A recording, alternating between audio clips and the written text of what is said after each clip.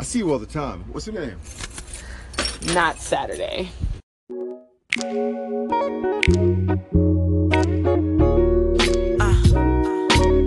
They say I never write love songs, so I dedicate this to you, and you, and you, and you. I looked at my phone discouraged. I spend my free time jumping between wanting to be in love and staying the hell away from it.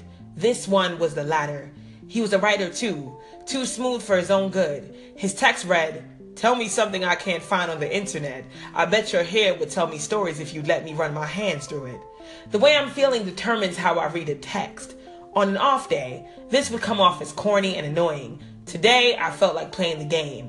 I replied, "And you'd hear lies, for the kinks that call by way of sugarcane and guava, generations before I existed, are silenced under my insecurities. Some black boy put his nose in my neck while I lay bare and asked me when I was going to put that afro shit to rest." Damn, so you rock a weave then? Sometimes. It depends on the weather, how I'm feeling, what brother I'm dating. See, that's the problem. You need to stop dating boys and start dating men. I smiled. Well, find me one. Today I was too tired to put up a fight. Men love to tell women why they are still single. It's like they got a PhD in the evaluation of black women flaws. They're writing books on it now. I'm going to tell you how to find love even though I ain't found it looking asses. I listen in on living room conversations. Men that graduated from HBCUs and the like pontificating about sisters that do too much. These same black men took mandatory courses on our burden. How we slung our men and babies across our backs to freedom. Put our bosoms on the front lines of civil rights only to be greeted by the pummel of batons. Balls our acrylic nails into our palms while raising fists and still think that we are the problem. It's as if we've never been a solution. I sink my teeth into the rhetoric of brothers who made it into the world via a black ass womb, kiss the foreheads of their rich soil colored baby sisters, and still tweet, "Y'all better get it together because these snow bunnies, Latinas, Asians, these other honeys, these anything that we stereotypically think doesn't kink, cuss, beautifully intimidate like you, these intersectional women who are also suffering from patriarchy and bleeding too are going to wear the scars I give them differently." But I digress. I stared out of the window of my controversial app-requested ride, knowing I needed to get home, but feeling guilty that I'd probably just given dollars to a white supremacist. I said good evening to the driver whose car smelled like cardamom and lilac, and skipped over black ice when I spotted the man that lived next door.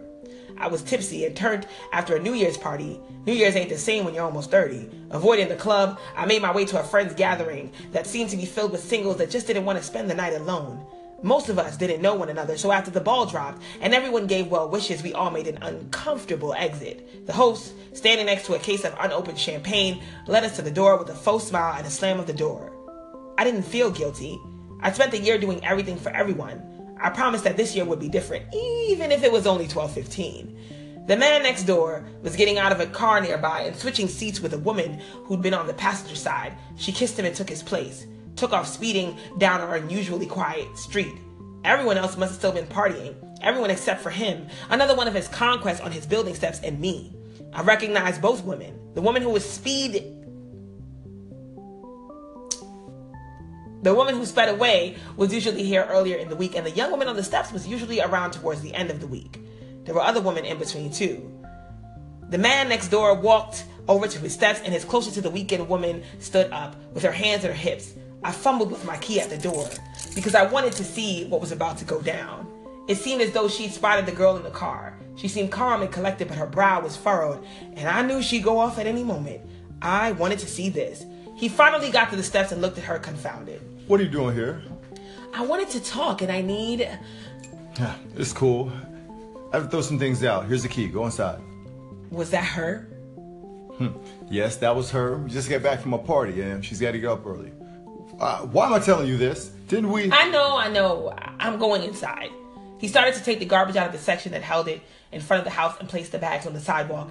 He seemed worried about what would happen next, and I shook my head at his dedication. We barely spoke to one another, but I felt like I knew the type of guy he was. Had all of his women under control, master manipulator, the kind that always seems to be finding themselves. I finally put my key in and snickered at the thought. Something funny? No, but have a great evening. You didn't think they knew about each other, huh? His question caught me off guard, but I didn't let it show. No, I did not. But that's not my business. Good luck. Thanks. I see you all the time. What's your name? not Saturday.